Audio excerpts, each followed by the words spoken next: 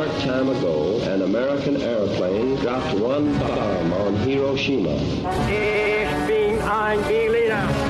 Mr. Gorbachev, tear down this wall.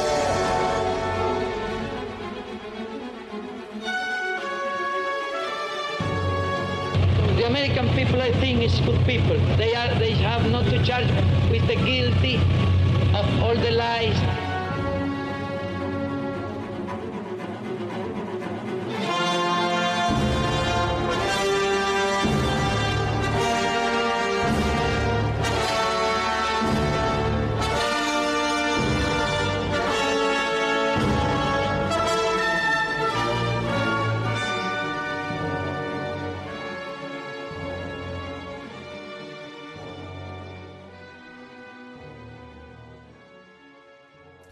Welcome, ladies and gentlemen, to episode 6 of the Cold War podcast. My name is Cameron Riley, and with me, as always, my buddy, my partner, the Deep Roy of podcasting, Ray Harris Jr.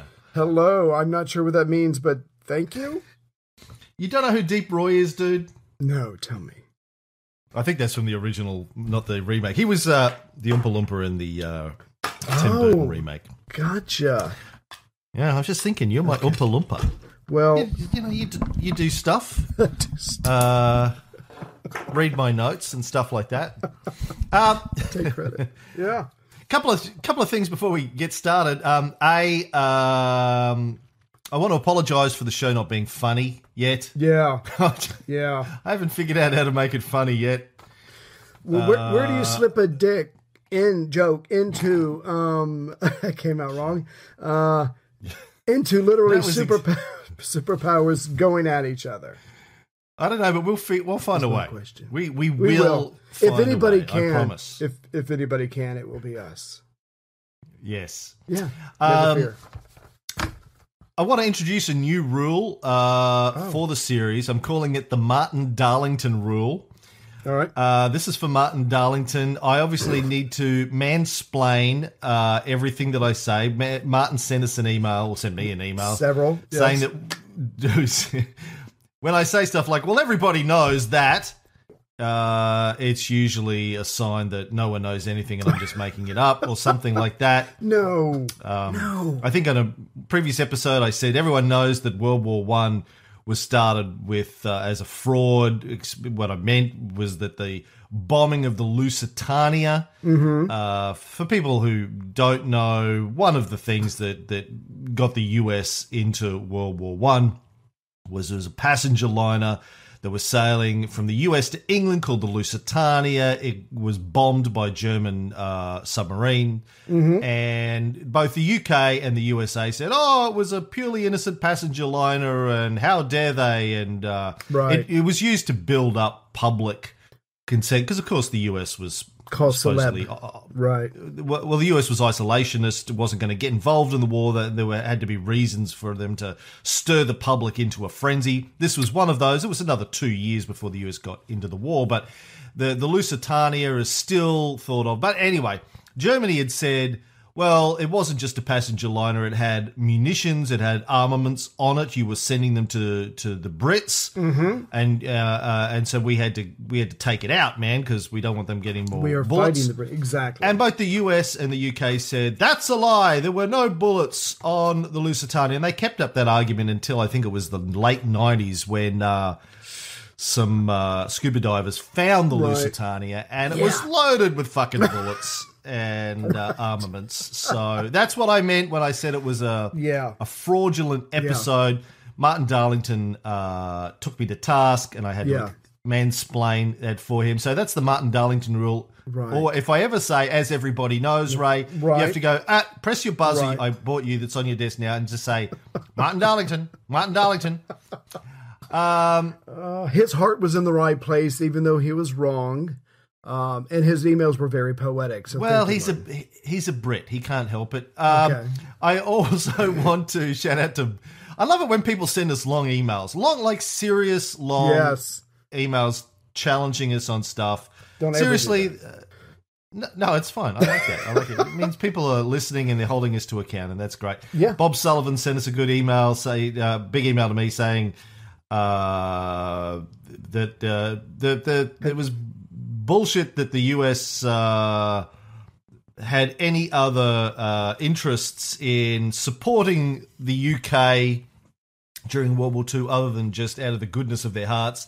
And I said, all right, well, listen, we'll get to that in the show later on. And then he sent me an email about a week and a half later going, shit, man, I just read a book and you're right. There's all sorts of economic interests involved. And I like that. Okay, so people, but here's my thing, people. If you don't like something I say on the show and it rubs you up the wrong way, before you write the 10-page email that I have to then read and reply to, and then you read a book and then you come back and apologize for writing the 10-page email. Read a book first. Yes. Go, well, Cameron said that. That's not what I learned at school. That's not Wikipedia. That's not what the propaganda system has taught me in my whole life. Right. Rather than just write Cameron email saying you don't know what you're talking about, go read a couple of books first, then come back. And if you have alternate facts and you can prove that I'm wrong, do it. By all means. Well, but listen, I don't say this shit on the show unless I can back it up pretty much. Well, 99.9% of the time. Sometimes when I say more Australians and New Zealanders died in Gallipoli than everyone else, okay, I was wrong on that because I was shooting from the hip. Right. But you fessed up. As I always do. I always fess up. Well, I would like to say, to defend those people, it is much more emotionally satisfying to get on the computer, fuck you, Cam, and hit send and then go read a book, because I have done it myself. So I totally get that. I totally. Yeah, too. You have said fuck you, Cam. And, very, very satisfying. But seriously, between what you just said and how we ended the show last time, there was something I wanted to just jump into, if we can just talk about it for a second. Because again, this whole good and evil thing is, we want to throw that right out the window. When America's like, okay, so we're in this war. When we get out of this war, we want to be in a really good economic position. We want to have markets opened up because we're going to need those markets. We're going to go into a recession. We're going to get into all this later. But I just want to make it clear to everybody, and this isn't just the American in me defending my country. When America makes that kind of policy, that is just completely normal politics. When America's in World War II, they're like, okay, we're in this. We can't get out of it, so let's get it over with as soon as we can. Having said that, you have to think about the day after tomorrow. You have to plan for that stuff. And America already knew that they were producing more stuff than their... Yeah, you're getting into the show, man. Like, fuck, shit. Put a break on it. All right, I'm just saying, that's the way the world works. That's the way it works. It's not evil. You'll have your chance. We will get to the economics of it. Hold my breath until then. Take a deep breath. That's it. Take another toke. Drink some limoncello, whatever it is. That homemade limoncello. Calm the fuck down, nigga. Okay, so a couple of shout-outs I want to say. Shout-out to Greg Johnson and his wife, May. Greg came along to Sunday Assembly. Said, big fan of the shows, long-term listener. Hi, Greg. Also, another friend of mine from Sunday Assembly, Catherine Harris, has started listening to the show. She's got to drive from Brisbane to Adelaide, and she said, what should I do? And I said, listen to the show. That's right. So she's going to listen to some shows. So hi, Catherine. She's lovely. Hello. And I also want to thank Joffrey Horta Antonio for our opening music again. He also provided the music for the Alexander series. Awesome. Yes, I think he's from Barcelona, one of the greatest composers of music on the planet today. So thank you, Joffrey. Every time I listen to that music, I'm like, hell, man, that's awesome. Right. Yeah, I listen to it when I read. I listen to it when I read. Very, it's just awesome stuff. Where porn lit novels. Yeah. Dun, dun, dun, dun, dun, dun, dun. Anyway, now, where were we? Okay, let's get into this. Let's slip into this. We're still doing the build up to Yalta Conference episodes. Yes. We've done our bios, right? Churchill, Stalin, and FDR. Yep. What I want to do is talk about some of the baggage that these three guys had when they met at Yalta in early 1945 to discuss who was going to run the world after World War II. Right. I think to understand how the Cold War started, you really have to understand the pre-existing tensions between these guys. Nearly 30 years of baggage between their nations. that the three men had pretty much directly taken part in building. Mm-hmm. Not that they'd inherited the baggage, but they had all been a little bit involved in creating the relationship between the USSR, the UK, and the USA. Notice they all start with the letter U. Yes. What conspiracy? No, but I just want to say, after you listen to whenever we get to this or whenever we finish this part, the Cold War or the beginning of the Cold War is going to make so much more sense. You're going to be like, oh, how could it not be some kind of Cold War after World War II? I mean, these guys are coming at each other. They absolutely do not trust each other, and they have very valid reasons for not trusting each other. Now, as far back as 1918... Mm-hmm. the UK and the USA, along with a couple of other countries, Japan, France, invaded Russia. Now, bet you didn't know that, did you, kids? Yeah, and whenever I've mentioned this on Facebook over the last couple of years, people have gone, "What? They did not." I go read a book. Go read a book. It's not very well known, and it wasn't a massive deal, I guess, from the perspective, particularly just coming out of World War I. Right. People had other things to think about. But it happened, and I don't think the Russians were very happy about it.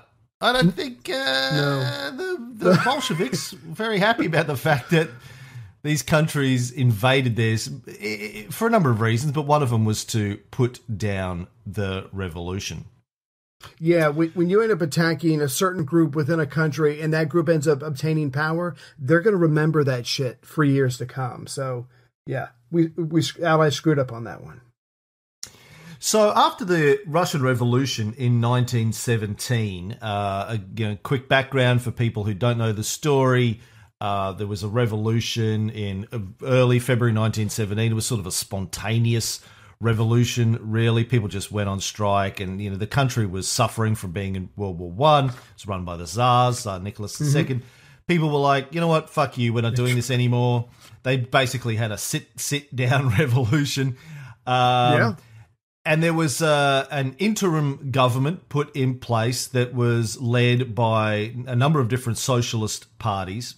And then a lot of the Bolshevik leaders, guys like Lenin, Stalin, Trotsky, weren't in the country at the time. They were in exile. They came rushing back. Again, this is in the middle of World War I, rushing back to the country to play a part in the revolution that happened without them. And then 6 or 7 months later, in October 1917, there was the October Revolution, when the Bolsheviks basically overthrew the interim government and the Mensheviks, who are the other major socialist party, and took control of revolutionary Russia. And one of the things that they did then in March of 1918 is they forged a treaty with the Central Powers of World War I, which is called the Treaty of Brest-Litovsk, was where they said, you know what, we're getting out of the war. We don't want to be. We didn't want to be in World War I in the first place. This was the Tsars doing. You're invading our country. We're running out of money. We're broke. You know what? They went. That's right. And they're out. Now, okay, you can talk. No, I just want to say, just real quick, sorry. The economic collapse in Russia was so bad. Their economy had shrunk by 2/5. It was actually worse than what America is going to go through in the Great Depression. So not only do they have millions dead, their economy is just on the ropes, and they just need to get out of this. And they're going to make great concessions to Germany to get out of it. They're going to give up a lot of territory, but to the Mensheviks, this is just worth it, and they're going to get out completely, no matter what they have to give up, because they want to focus on finishing off their revolution that they've been fighting for years for at least 20 years. The Mensheviks or the Bolsheviks? Well, the Mensheviks took over, and then they're going to lose, and then the Bolsheviks are going to take over. Well, the Mensheviks have already lost. Yeah, I mean, they've still got a civil war to fight, but yeah. Yeah. Now, you're right. I mean, their economy shrunk massively. They lost about 3 million people, the Russians in World War One, more than the Germans and the British combined. Damn. Now, the place where it was signed, this treaty, Brest-Litovsk, is in modern Belarus on the border of Poland. Cool. And here's something you may not know, Ray. Litovsk in Polish means great. So the city was literally called Great Boobs. And it gets pretty hot in Brest-Litovsk. Around about 37 Celsius or 98 Fahrenheit in the middle of summer. So if you're there in the middle of summer, you see a pretty girl with a great rack walk past and you yell out, "Hot boobs!" It's actually okay. It's factually correct. That's right. Because hot great boobs. That's right. Because you're welcome, young men, by the way. And none of that is true. Don't do that. Don't go to Brest in Belarus and walk down the street and say, "Hot great boobs." Please. Probably not. Or okay. if you do, leave us out of it. Yeah. Please. Don't blame us. Yeah.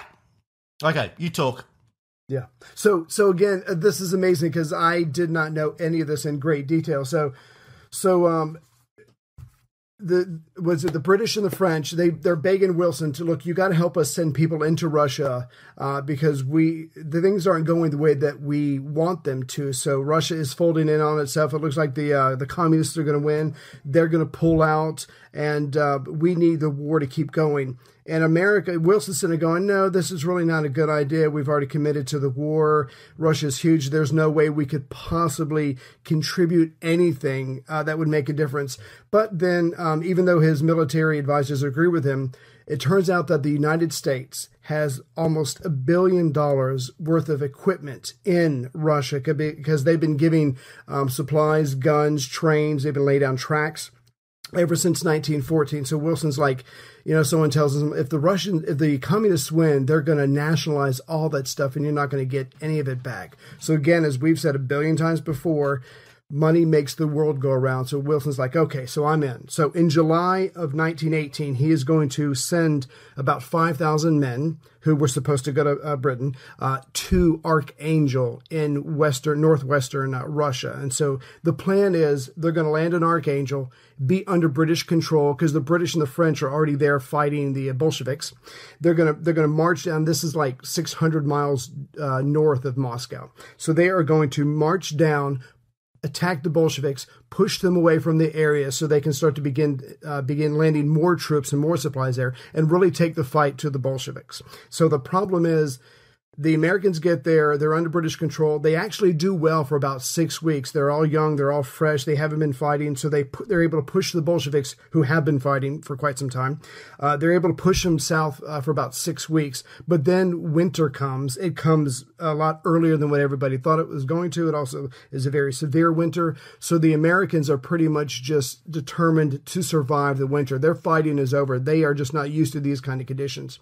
The Bolsheviks, however, are used to these kind of conditions, so they go on a counteroffensive, and they're able to push back the Americans almost all the way to the coast, killing roughly 200 of them as they go back. So by the time winter is about to be over, so the Russians push the Americans back, and by the time they push them back, World War I is officially over. And the Americans are like, what in the fuck are we still fighting for? Why are we fighting? We've got 5,000 men in this giant country. Makes absolutely no sense. So their morale starts going down.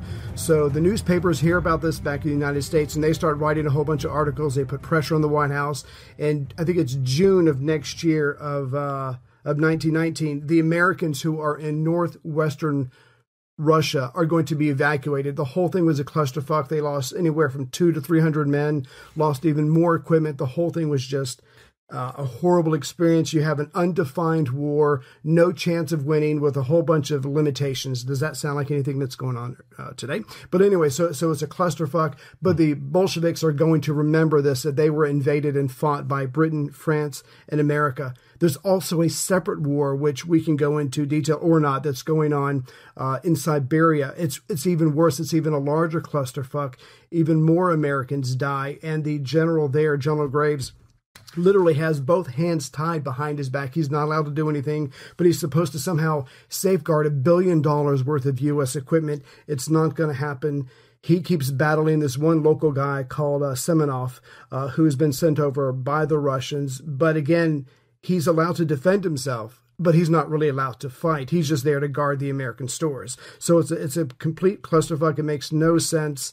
It's a waste of time. He is going to have eventually just get tired of this all, send his men back to Vladivostok and sit there and go, no, this is fucked up. We're going home. And during all of this fighting or non-fighting or the standoffs, whatever you want to call them, the whites and the reds have been fighting, but because of the whites, the reds, the Bolsheviks, people like Lenin and Stalin, they are better organized and they're more ruthless and they're more determined. So even though they didn't start out well at first, over time, they're able to take the fight to the whites and they eventually win. And so the Americans literally leave on both sides of this gigantic country. Complete waste of time. They've lost men and their prestige. And the Bolsheviks are going to remember this. So after this, every country on this planet is going to acknowledge the Bolshevik government of the USSR, except for America. America refuses to acknowledge their existence.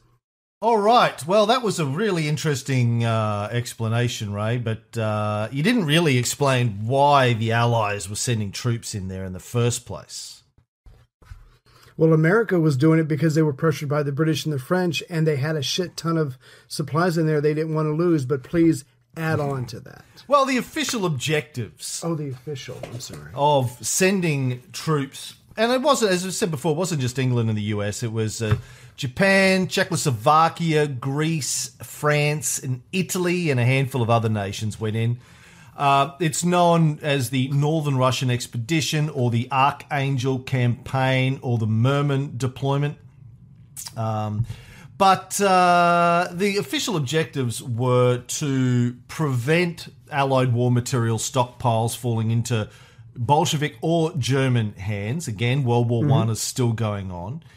Or they also wanted to mount an offensive to rescue the Czech Legion. There was this large legion from Czechoslovakia that was stranded on the Trans-Siberian Railroad when this treaty was signed, and they wanted to go and save them, give them some backup so they could get out of the country.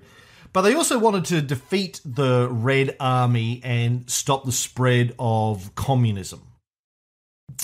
And by the way, do you know why it's called the Red Army? Do you know why communists are called Reds? Because Purple Rain had not been invented yet. That's right. Nailed it. Yeah. Red, in the workers' movement, red symbolized the blood shed in the struggle against oppression. So that's why commies are known symbolism as Reds. Yeah. Gotcha. Anyway, so as you say, it was a big clusterfuck. But one of the reasons, is the point I wanted to make, was they wanted to defeat the Bolsheviks, the communist revolution in Russia, and reinstate either the interim government or probably the bourgeoisie czarist government. And that's going to be important for a bunch of reasons as we move on. But I found this a great article. I got a subscription to newspapers.com, which if you've never had a look at it, is fantastic. There's like 120 million newspapers that they have scanned and indexed from around the world. You can going right back to like the 18th century. And this is one of the things about doing this show that's A, amazing, but also B, completely frustrating, is the fact that there is so much video footage and archives of these guys and newspapers, and not to mention the millions of books. Like when I go into research mode with this, I could just get lost for weeks and weeks and weeks on this stuff. But this is from the Detroit Free Press from 1933. It had a story called "After 15 Years, Survivors of the Polar Bear Expedition," which was what the US expedition into Russia was called, are still wondering why. And they interview some of the survivors. And this article says, "No war ever was declared, nor was a peace signed. They simply started to fight when they got there, and continued to do so through the long winter and spring that followed.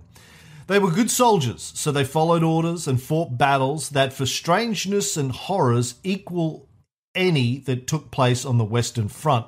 But they would like to have known why. Why, through the long winter, they fought and wondered. Fought frozen fingers, frozen toes, frozen guns, frozen rations, and the Bolsheviks, who were a long way from being frozen." And then later on it says, oh yes, it was said that the Allies had shipped to the imperial government of Russia before the revolution 600,000 tons of war materials and supplies and 600,000 tons of coal, and that it had been feared that Soviets would turn them over to the Central Powers after the signing of the peace treaty between the Soviets and Germany. The troops had been sent up to Archangel to guard those supplies, but when they got there, the supplies were gone. Gasp. The troops got a few of those supplies back, though, some through capture, but mostly one bullet or shell at a time, fired from guns that had been made by their own countrymen back in the United States. Little late. I love that line. And then it was said that Allied agents had worked up counter-revolutionary movements in North Russia, and that the troops had been committed to stay and protect the new White Russian government against the Bolsheviks. That was all the explanation there was, and it didn't adequately answer the question, why? Right. Yeah. If I could add something just to give everybody another taste of Stalin's mentality. So as far as the fighting in the northeast of Russia and Siberia, where General Graves was hit with his 8,000 men, there was one guy there named Semenov who was at first fighting for the Tsar, and then he's fighting for Kerensky, the provisional government, and then he starts backing another guy called Kolchak. So he sets up his regime, and remember, it's just a complete clusterfuck of a civil war. So at some point, the Czech legions that you were talking about, they get their hands on Kolchak, and the Bolsheviks have got them surrounded, and they say, okay, we've been asking you, do you want to leave? And you keep saying yes, but we're asking you for your weapons, and you won't give them to us. How about this? You give us Kolchak. And this is under orders of Stalin. You give us Kolchak, and we'll let you go, because he's trying to set up his own government, trying to do what the Bolsheviks are doing. So the Czechs are very happy with this, so they give him away. And of course, obviously, he disappears. It's one more person that Stalin doesn't have to worry about, Stalin and Lenin. But the guy Semenov, who had been using everybody, he was getting money from the Japanese, from the British, from the Russians. He was getting money from everybody. He was fighting everybody. He had his own little kingdom set up right up just above Mongolia. And after this all fades away, after this is all settled, he has to hide because the Bolsheviks are looking for him. He hides until 1946 when Stalin's men finally find him. And they had been looking for him all this time through World War II. Through the period between World War I, World War II, and they finally catch him in 1946. And they kill him. But just to show you, Stalin had men looking for him ever since 1919 because he had betrayed the Bolsheviks. So you don't mess around with Stalin. He will find you and he will kill you. Good story.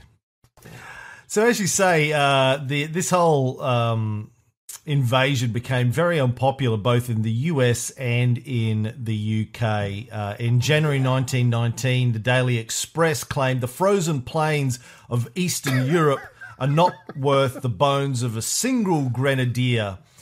And in April 1919, the Allies decided to leave. Several years after the American troops were withdrawn, the new president, Warren G. Harding, called the expedition a mistake and blamed the Wilson tradition.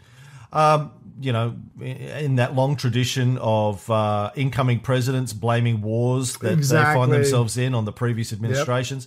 Yep. Nothing new about that. But the point of covering all of this, what has this got to do with the Cold War? Well, during this period, Winston Churchill was the Minister of Munitions from 1917, and then in 1919 became Secretary of State for War and Air. Stalin, as you've mentioned, was part of the Politburo during this time. He was part of the inner circle of the Bolshevik leadership.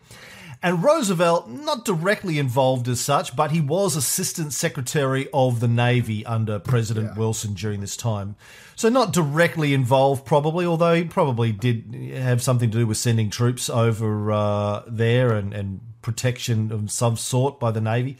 But all three of these guys, when they meet in Yalta, however many years later, 30-odd years later, they've got all of so their relationship goes back between the three of them, not to mention their countries, and this distrust. Because one of the things that drives Stalin during the Cold War, before and during the Cold War, is this very real fear that he has that comes out of Marxism and certainly was adopted by Lenin and inherited by Stalin, that this fear that the capitalist powers would try and crush the socialist/communist revolution. He always believed that, and he believed it to insane paranoid levels, which was partly used as a justification and a rationalization excuse for his great purges. But this idea that the capitalists were going to come and try and overthrow the revolution. But there was good reasons for believing that, as we'll cover when we get to a later section. So anyway, that is the 1917-19. Now, around about the same time in the USA, there was the first Red Scare in 1919 and 1920. Well, I just appreciate the fact, as an American, that the American workers during the Great War, 1914 to 1918, they chose not to strike, even though they wanted their wages to go up because inflation was going up. They chose not to strike because the war effort, protect our boys, that kind of stuff, which good for them. However, after World War I ends, there's more than 3,000 strikes within the United States. There's the formation, the formation of the Communist Labor Party, which is financially supported by the Bolsheviks. President Wilson's Attorney General, Mitchell Palmer, and we'd really like to thank him because he's the one who's going to help start the FBI under J. Edgar Hoover. And they're going to go after these communists. They're going to raid any places that they meet. They're going to deport Russian citizens. They're going to ignore the laws of the land. And they are just going to hound these people. So again, there is a communist element in the United States. It is being organized and financially supported by Moscow, if you will. And the Americans know this, and the government, anyway, is just pissed that this is going on because this should not be happening in America. The last thing we are is communists, and they take it personally. So again, from Wilson all the way to FDR, none of the American presidents are going to acknowledge the existence of the Bolshevik government in the USSR. Everybody else does, and we'll trade with them because America is all about money, but we will not officially acknowledge their existence. I don't even think there was much trade between the revolution and 33, was there? I think that's one of the reasons. It increased over time, but it was certainly slow and haphazard at first, and it was obviously totally nothing to do with the government. It was just private business. But again, the government is like, I don't see you, I don't hear you, I don't smell you, you do not exist, which is kind of like what we did with Cuba, but the rest of the world had acknowledged Moscow, so it was kind of silly that we did not. I know there was a little bit of black market stuff. I remember reading Armand Hammer's memoirs, 25 years ago. He talked about how he took a ship full of medical supplies. He was taking medical supplies over to Russia just after the revolution and then emptying his ship. And they said, well, we don't have any money. And he said, well, what do you have? And they go, well, we've got these Fabergé eggs and paintings from the Kremlin. Yeah, all right, I'll take those. He'd go back. He'd go back to the US with ships full of priceless artworks. Yeah.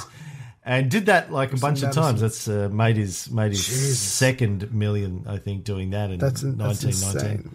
Anyway, I want to provide a bit more background. Obviously, Ray just gave you the Cliff Notes version of the Red Scare. Now, let me actually flesh it out. Because this whole thing about Red Scares and the Red Terror is really, really fascinating and important to understand again about the relationship between the USA in particular and the USSR. So it started back, as Ray said, after World War I. The industrial workers of the world backed several labour strikes in 1916 and 1917. And this drove the American political and corporate elite crazy. The press portrayed these strikes as radical threats to American society inspired by left-wing foreign agent provocateurs. One political scientist called it a nationwide, he's talking about the press's response here, a nationwide anti-radical hysteria provoked by a mounting fear and anxiety that a Bolshevik revolution in America was imminent. A revolution that would change church, home, marriage, civility, and the American way of life. But even before all of this happened, around about 1918, President Wilson had pressured Congress into legislating the Sedition Act of 1918. It was an anti-immigrant, anti-anarchist act designed to be able to deport undesirable political people. It was actually a set of amendments to the Espionage Act of 1917, but it goes all the way back to 1798. John Adams, I think, was the second president after Washington. I did watch the miniseries starring Paul Giamatti a few years ago. Have you seen that? Adams, Jefferson, Madison, Monroe. No, I haven't seen that. Oh, really good. Go back, go watch it. Oh, yeah. Paul Giamatti, man, he's great. I like him. I just wasn't sure. Yeah. Yeah, no, it's really, really, really good. Chrissy and I both watched it. Friends of ours. Tony Kynaston lent it to us. You know Tony. And, Tony. And there was a whole bunch of stuff about, those guys, the founding fathers that I didn't know. It was really interesting. Cool. Anyway, he signed into law in 1798 the Alien and Sedition Act. It stated that people or countries cannot say negative things about the government or the war.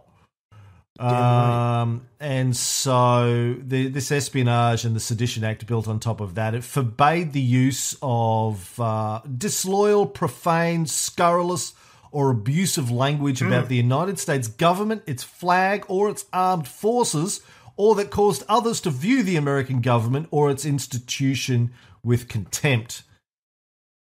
Law professor David Cole says that President Wilson's act, his federal government consistently targeted alien radicals, deporting them for their speech or associations, making little effort to distinguish true threats from ideological dissidents. Most US newspapers were not only supportive of the act, they seemed actually to lead the movement in behalf of its speedy enactment. The Washington Post at the time said, "There is no time to waste on hair splitting over the infringement of liberty." As an American, how do you feel about acts being passed that say, look, you can't speak negatively about the government or the army? Jeez. Yeah, that's going... Well, here's my thing. History shows that if you're secure in yourself, you let people talk, they blow off steam, there's no bruises on you, move about your business. If it's gotten to the point where no one's allowed to say anything bad that might hurt your feelings, you're just stupid and going way too far. I remember when the first Bush was when it was in office and we had Flag Man. He was like, "Oh, you can't touch a flag. You can't, do this to the flag. You can't burn the flag. You can't desecrate the flag." And I don't know. It just rubbed me the wrong way. It's like real patriotism isn't, you're worried about what every little tiny thing someone says because you're going to have an ulcer by the time you're 35. Just be secure in who you are as a country or person and just fuck the world. But that kind of stuff always bothered me. According to the Lincoln Star in Nebraska, lectures, preachers, professors, or teachers were forbidden to make statements before any audience in a church, schoolroom, or other gathering, or quote from any sermon, lecture, or other address, or from printed publications, matter of a seditious character or expressions of disloyalty to the United States government. They are also forbidden to suggest or encourage resistance to governmental authority or its activities in the interest of the national defense. Are they going to put a cop in every church? The penalties were jail time that was, I think, between 5 and 20 years. Shit. Those convicted under the Act. So, this was going on and it was driven by this fear of radicalism, both during the war, trying to stop the American military establishment from being able to fight in World War I, or trying to convince people not to join the army or to get out of the war. And then what happened after the war is there was a number of bomb threats. There was terrorism in the United States. Mm-hmm.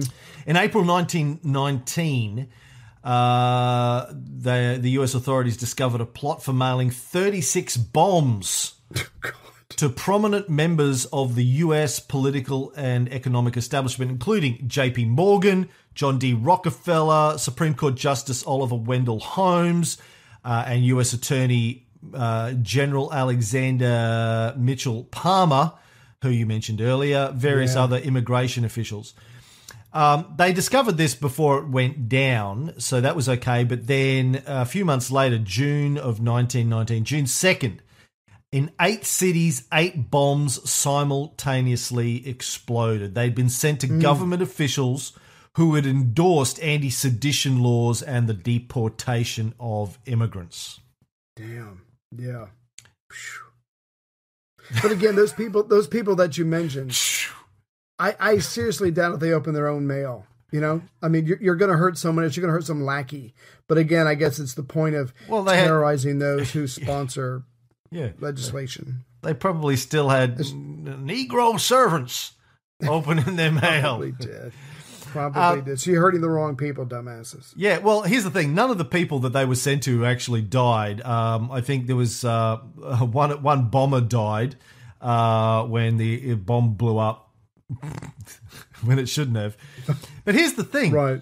None of these, either the 36 bombs or the 8 bombs that actually went off, were the work of communists or socialists. This was the work of Luigi Galliani, who was an Italian anarchist, and so had nothing to do with the Bolsheviks or communism or socialism. Right. But that's not going to stop them rounding up the communists on the pretext that they were probably supportive of it, if nothing else. Yeah. So one of the targets of the 8 bombs, as I said, was Attorney General Palmer's house. Where this is the one where the explosion actually killed the bomber, who was another Italian-American radical, this one a guy from Philadelphia. So afterwards, Palmer orders the U.S. Justice Department to launch the Palmer raids, which go from 1919 to 1921. They were a series of raids intended to capture, arrest, and deport radical leftists from the United States. Now, they're called raids. I like this. When these things happen in the USSR, they're called purges. Right. Which is actually, there was a term in the Bolshevik party when they got rid of people from the Bolshevik ranks that they didn't think were loyal enough. They were called purging the party, but then it generally came to mean whenever they rounded up people who weren't loyal. It was purges. But when we talk about it in the US, we call them raids, which to me is a lot less emotionally explosive terminology than purges. Sanitized, that's right. But here's the thing. It's interesting to me that it's going on in the US at the same time it's going on in Russia, even before, really. I mean, there's still the civil wars going on in Russia during this time. Later on, it happens under Stalin, where he rounds up anyone he doesn't think is loyal to the regime. And we hear a lot about that.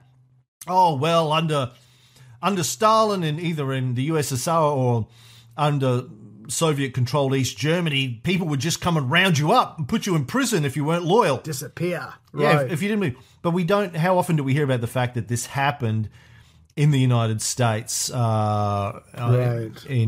the early part of the 20th century as well? And as you said, the guy in charge of the Palmer raids, 24-year-old J. Edgar Hoover. He was cross-dresser extraordinaire. I was going to say when he was appointed at 24. That's nobody 24 should be in charge of anything except for James T. Kirk. I'm sorry, but that's how I feel. In 1919, to head a new division of the Justice Department's Bureau of Investigation. It was known as the new division was called the General Intelligence Division, the GID. It was also known as the Radical Division because it was radical, man. And I was going to say, he accepted it wearing a nice new skirt and a pair of high heels. And then on November the 7th, 1919 at 9 p.m., the date was chosen because it was the second anniversary of the Bolshevik Revolution. Agents of the GID, the General Intelligence Division, together with local police, executed a series of extremely violent raids in 12 cities against mostly the Union of Russian Workers. Now, the URW was an anarchist political association of Russian immigrants living in the United States. And again, Russians had nothing to do with the bombings. With the bombings, right. Nothing at all to do with it. It was Italian anarchists, but that doesn't matter. Once you get permission to round up... Once you get going, that's right. That's right. The first and only mistake our government has ever made. Never made a single mistake ever since. Nothing like that before, ever. No. Exactly. About 10,000 people were arrested during the Palmer raids. 3,500 were held in detention. Of course, and this was a bit like Gitmo. I mean, there weren't any charges laid. There was no proof. Right. There was round them up. Yeah, just round them up, throw them in jail, and rough them up a little bit. Only about 500 of these 10,000 that were arrested were eventually deported. A report in a New York newspaper at the time recounted the scene of these raids in November 1919. A witness of the event said that he saw one of the Russians trying to rush out of the building, his face and clothing covered with blood. Agonized cries were heard. One who was close to the scene while the raiders were covering themselves with the blood of men and women against whom no crime had been charged heard heavy thuds as of clubs descending on human flesh. All who attempted to escape were driven back into the building, and none but officers were permitted to enter. 2 reporters who attempted to gather the facts of the assault were threatened with arrest if they did not leave at once. One policeman on the stoop of the building shouted to the crowd that had collected outside, "If there's a soldier among you, get after them." They were beaten not only with clubs but with blackjacks. No one had 21, so they all had to keep going back to the deal. No, what a blackjack. It's like something... It's a flat... It's the flat leather thing with a piece of wood or metal on the inside. On the end of it, it narrows down almost like a tear. And you hold the smaller end, and then you just heavy, something really heavy wrapped in leather. Yeah. After the police, not what we used in Vegas. Sorry, go ahead. Yeah, you beat me with something then, but it was black at the end of it. But you forgot the safety word. It's not my fault. You forgot the safety words. It was dark brown. I would have black. Whatever with some red. That wasn't the safety word either. After the police and other guardians of law had their fill of clubbing and blackjacking, it was great. They went out clubbing and blackjacking. They went to play some blackjack and did some clubbing. Went to some clubs. Happens in Vegas every night. They crowded the Russians together in the back of the hall and cross-examined them. Then they bandaged the heads of those who had suffered more than others, but even the bandages were heavily blood-stained. Meanwhile, patrol wagons which had been stationed in the neighborhood came clanging up and were filled as fast as they appeared with the Russians who had been beaten up. Most of them had their heads bandaged. They were thrown down steps of the stoop without ceremony. One of them moaned loudly and the crowd outside mimicked him. The crowd was not permitted to approach too closely, and a reporter was unable to see what marks had been made by the clubs of the police on the faces of the assaulted men and women. Jeez. Now, I should say this newspaper report was from a socialist paper called the New York Call. And what's really interesting, again, if you get this newspapers.com subscription and you go back and you look at all of the socialist, communist, worker party papers that existed in the first half of the 20th century in the United States and in the UK. Whereas today the newspapers obviously are owned by a handful of, rich guys. Murdoch, Jeff Bezos now owns the Washington Post, as Donald Trump's been making a big deal out of recently. Your rich corporate media is not going to cover these sorts of issues, and in fact didn't back then. As I said before, the big mainstream rich guy owned press at the time was supportive of the Sedition Act and of the Palmer raids. But it's interesting because back then you actually had left newspapers as well, progressive papers, socialist papers that would give you the other side of the story, and then they all got wiped out. And so that kind of media doesn't really exist outside of being online these days. Perhaps some small scale socialist newspapers or newsletters and that kind of thing. Yeah, I've got more to go on this whole period, but jump in. Yeah. Oh, no, I was just going to say, for everybody who might be freaking out right now, you've got to remember this is the end of a war. We know we've lost some people. And now this huge country, the largest country in the world, Russia, has been taken over by communists. So any actions inside the United States, whether they're real or perceived, but if they're perceived to be the work of communists, the American reaction is going to be fear and anger, because we don't want to happen what happened over there happen over here. So you just got to keep that in mind. They weren't just out of the blue going, "Oh, let's get the communists." They had they thought they had a specific reason to be fearful and therefore to be angry at these people who were trying to take over their government and take over their way of life. They weren't. But that was the perception at the time, and what was going on in Russia certainly supported that kind of fear. But did it? I mean, what's the real fear here? Yeah, well, no, I mean, you're absolutely right when you're saying when the rich guys who own everything, look, we don't want anything to change. We like everything the way it is. So if you people are going to strike, you're going to mess up my bottom line. You're going to mess up my profits. You're messing up everything I've done. So if I can spin this in any way, if I can label this in any way, and I can just crack on your head and make you go back to the assembly line or to work so I can keep making my money, I will do that. And so I totally get your point that the rich are totally supportive, and this is a poor man's fight. But as far as the average American, whether they want to support these kind of people or not, they're probably looking over at Russia and going, "Hey, that happened over here. Let's make sure it doesn't happen it happened over there. Let's make sure that doesn't happen over here," even though they're totally misinformed. Well, yeah, we'll talk more about the ideology behind this, I guess, as we move through. Yeah. I want to wrap up this episode, though, because we're nearly hitting an hour. So then in June of 1920, a decision by the Massachusetts District Court Judge George Anderson denounced the Department of Justice's actions. He wrote that a mob is a mob, whether made up of government officials acting under instructions from the Department of Justice or of criminals and loafers and the vicious classes. And good for him. This decision shut down any future Palmer raids. And I guess that is one difference of the American system versus what was happening, or what continued to happen in the USSR for the next 50, 60 years, is, you know, the executive branch and Congress and the Senate could run around and go crazy and create, you know, the Hoover gangs. But then you had the judicial branch that could come in and go, "No, what? Fucking stop. This is not right." So you had these counterbalances. And in fact, if you grab, if you want to know more about Hoover, I highly recommend Tim Weiner's book on the FBI. Tim Weiner, who wrote two terrific books in the last sort of 10 years, one on the CIA and one on the FBI. He's a Pulitzer Prize winning journalist from the New York Times, wrote these massive overviews of these two organizations. And I remember reading the FBI one. He just talks about everything that Hoover ever did, pretty much tried to get shut down.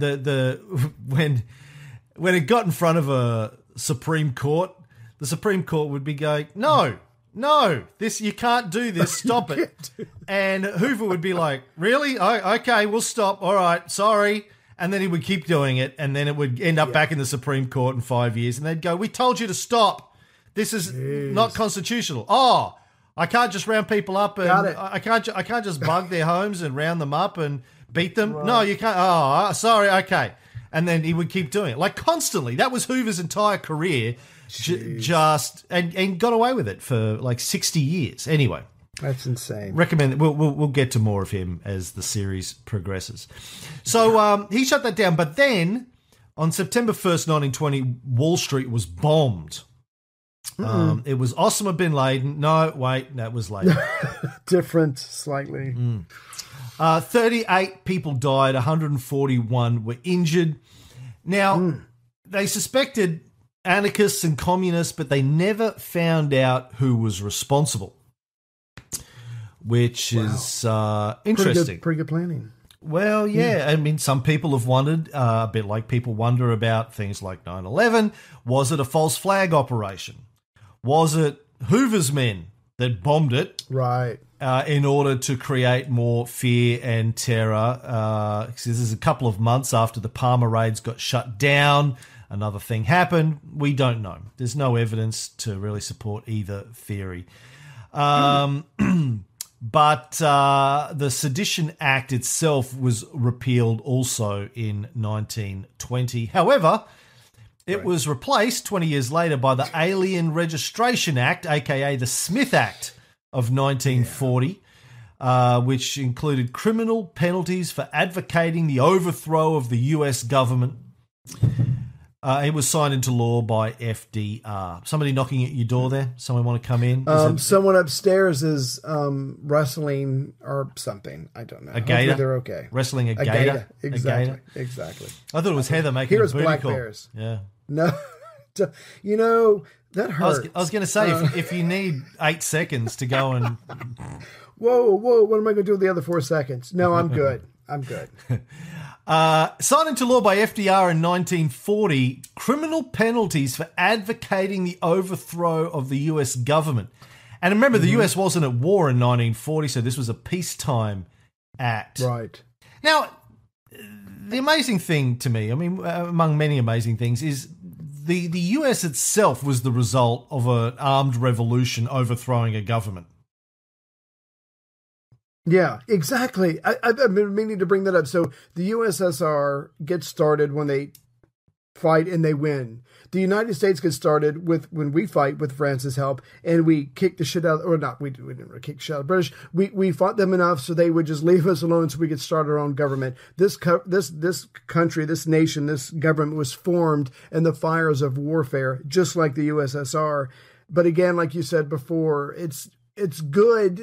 When we do it, it's noble. Hell, is probably the will of God. But when other people do it, it's not the same. But even more than that, like Americans celebrate the fact that they hot dogs and cookout. I'm sorry, go ahead. Yeah, you celebrate it. It's a national religion. The fact that you overthrew the British and established your own government, that you had this revolution, a great and glorious bloody revolution.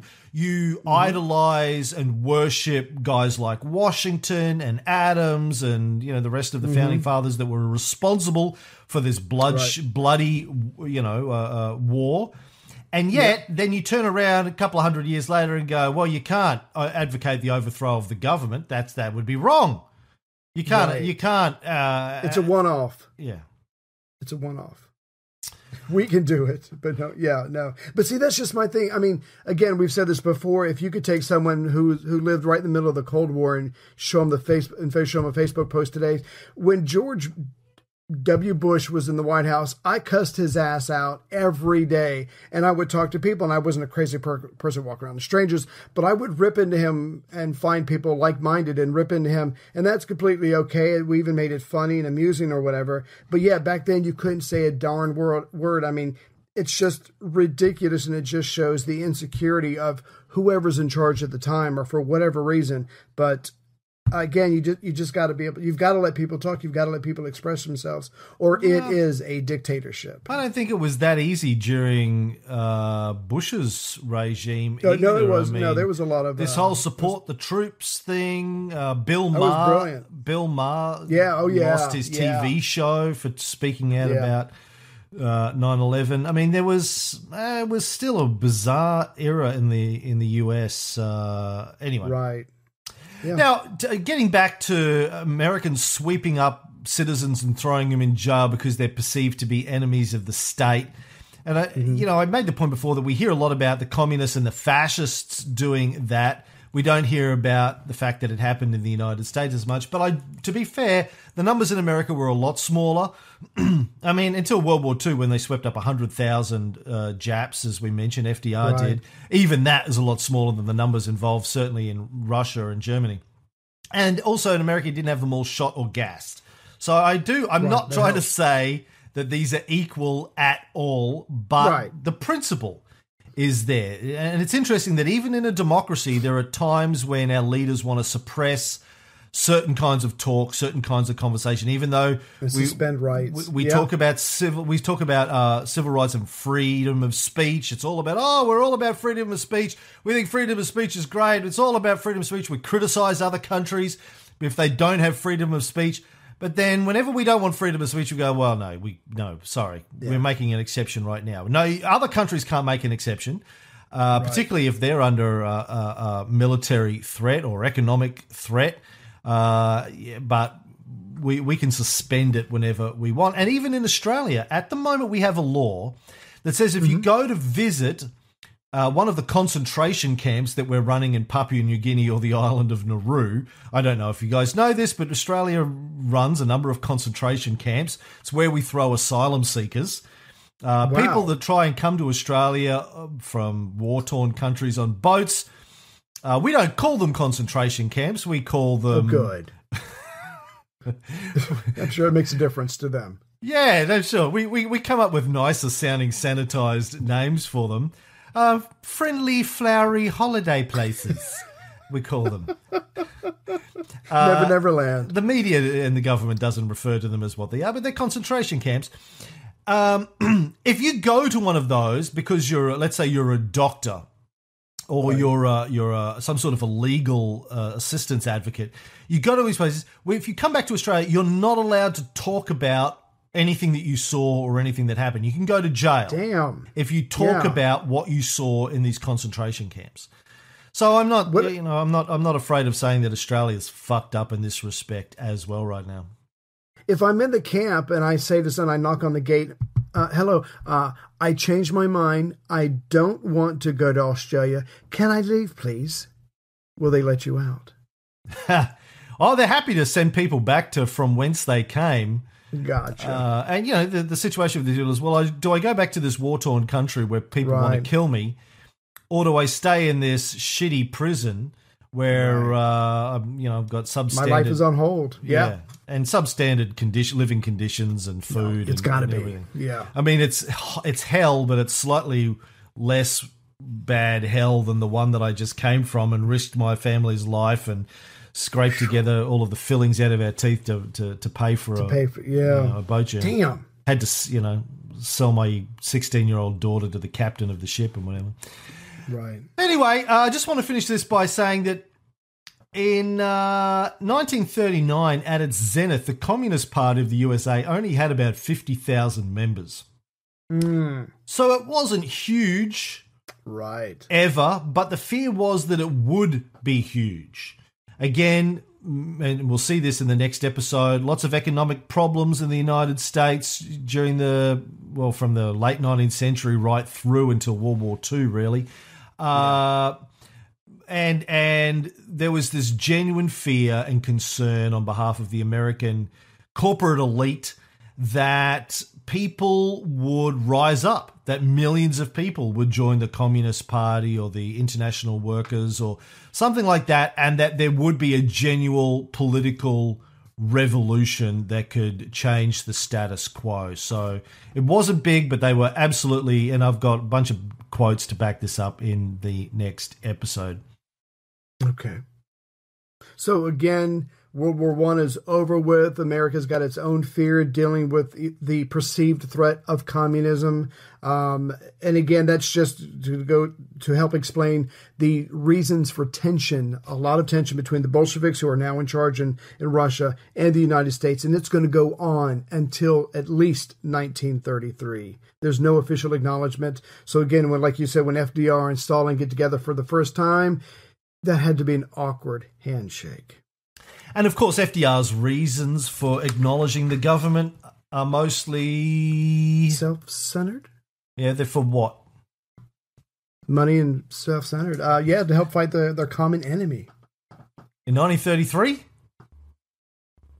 Oh, I'm guessing it's for economics because of the Depression. Yeah, they wanted to trade. Let's trade.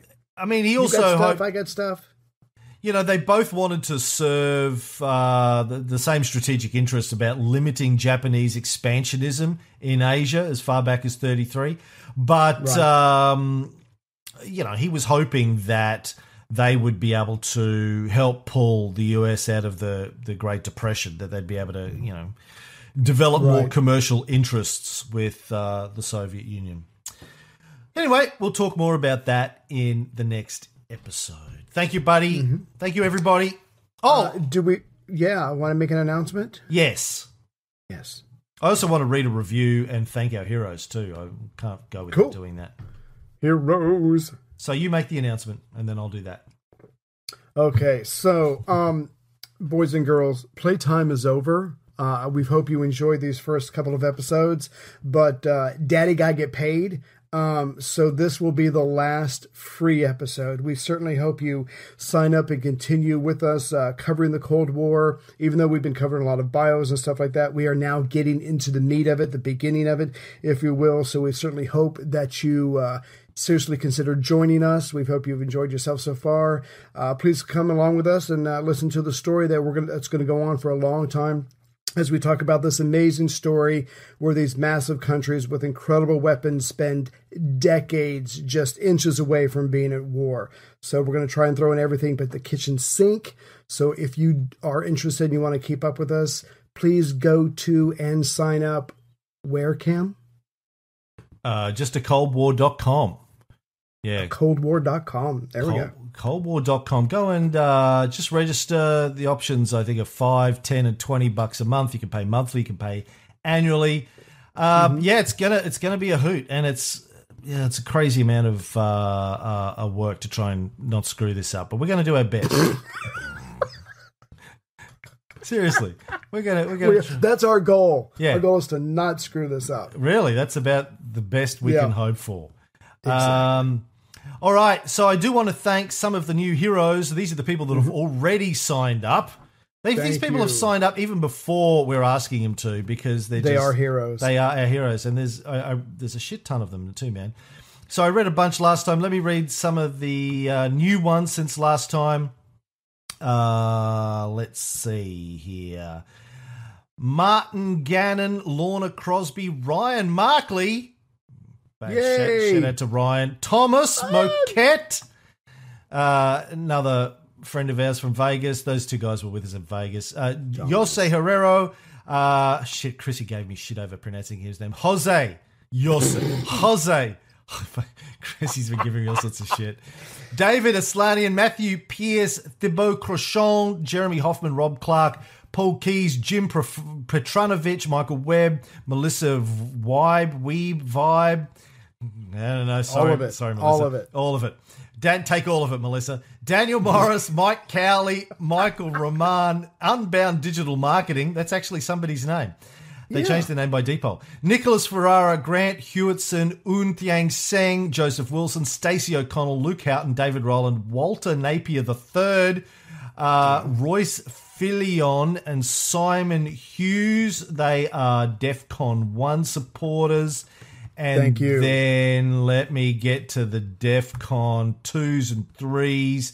DEFCON 2s, we've got Robert Sullivan, Mike Courtney, Victor Santocci, and Joseph McIver. And DEFCON 3, the awesomest level of support, we want to thank Sean Campbell and Nick Duncan. Yeah. If we ever meet them, they actually get tongue from us. I'm just saying. You've met Tim Henning, and Tim Henning's a DEFCON 3. Did he get tongue? Yes, but the joke was on him. I was sick at the time, so yeah. Tim is coming to spend some time with us in Australia soon, I think, which is great. Oh, nice. Yeah. Nice. Okay. I want to do some read some reviews. Wow, we got a lot of reviews apparently. Wow, and I haven't looked at them yet, so let me stroll down. You want to, do a couple now, do a couple next time. But why don't you ask our newest producer, Chrissy? Obviously, she's given herself that title, telling you how to pronounce names. Don't tell her I said that. I should just read the negative ones. Sure.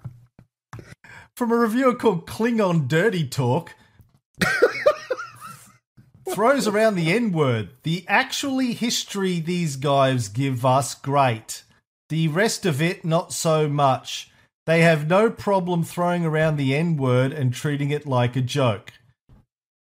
To be honest, we definitely didn't treat it as a joke. Went to a great deal of effort to point out that it wasn't a joke, but... Right. It was actually a conversation about it. You obviously weren't paying attention, Klingon dirty talk. Anyway, let's read one of the better ones. Okay. I'm just going to pick this one at random. Chris Silaf. From the United States. This is literally a podcast, is the title. Ray and Cam strike again with what can only be described as literally a podcast. The feisty Aussie Cam and the mild-mannered Yank Ray join forces to literally describe people, places, and events that helped shape the Cold War. The two literally have a wonderful relationship, literally filled with clever banter, black humour, sexual innuendo, or more likely, in Ray's endo, if Cam is to be literally believed, and a deep love for history and the complexity inherent within it. During a long day at work, this podcast can literally make the time easier as I literally listen while I work. I literally began listening to these two with the Life of Caesar podcast before literally adding Life of Caesar and the Cold War podcast to my rotation. I literally really like all the inside jokes and nicknames of all the players and get throughout the tellings of the lives of these powerful figures. So much of my time spent listening to these two discussing important events is spent laughing that I literally am happier after I listen to each episode. Aww. Cam can literally say some things that get under people's skin, but he's not doing it for its own sake. World-shaping events take literally a lot of effort from many people and factors and literally cannot be fully discussed without literally mentioning the blemishes and missteps that people take. If you don't like what these two have to say, that is literally okay, but you can also literally stop listening if you don't like it. Ray is literally a nice guy. He is incredibly well read on the topics discussed and will literally teach you things that you've never heard or give you a different perspective, while literally using the word literally more often than is literally necessary or appropriate. I literally don't mind that much, as I literally enjoy everything the show has to offer and can literally overlook something like overusing the word literally. Do I? That being said, maybe try to literally use the word literally a little less, Ray. If you're a fan of history, a fan of podcasts, or even just a fan of Friends, this is the podcast for you. I figuratively cannot recommend this program enough and hope that you enjoy these two and their work as much as I do. Keep up the literal good work, fellas, and thanks for all the wonderful hours learning about great figures in the times they lived in. With literally my best regards, Chris Silaf. Wow, I didn't know that you said literally a lot. I knew that you said sorry a lot, and I know I say a lot, but there you go. Well, no, it's just another one. Well, first of all, I want to thank him. Chris, is it, for the email? Yeah. From now on, I wish to be referred to as Yank Ray. I think that's the way. Ray, that's the way to go. Yeah. So I will literally try not to use that anymore. Mm-hmm. Thank you, Chris. Send us an email to our email address. I think it's email@acoldwar.com for this show. And give us your address, and we will send you a literal thank you gift. To be a literal coffee mug with our logo on it. Oh, my God. And that's all for this episode. Thank you, everybody. Even Klingon dirty talk. Yes, thank you. Your very low command of the English language gave me amusement. The actually history these guys give us, great. The curtain has descended across the continent.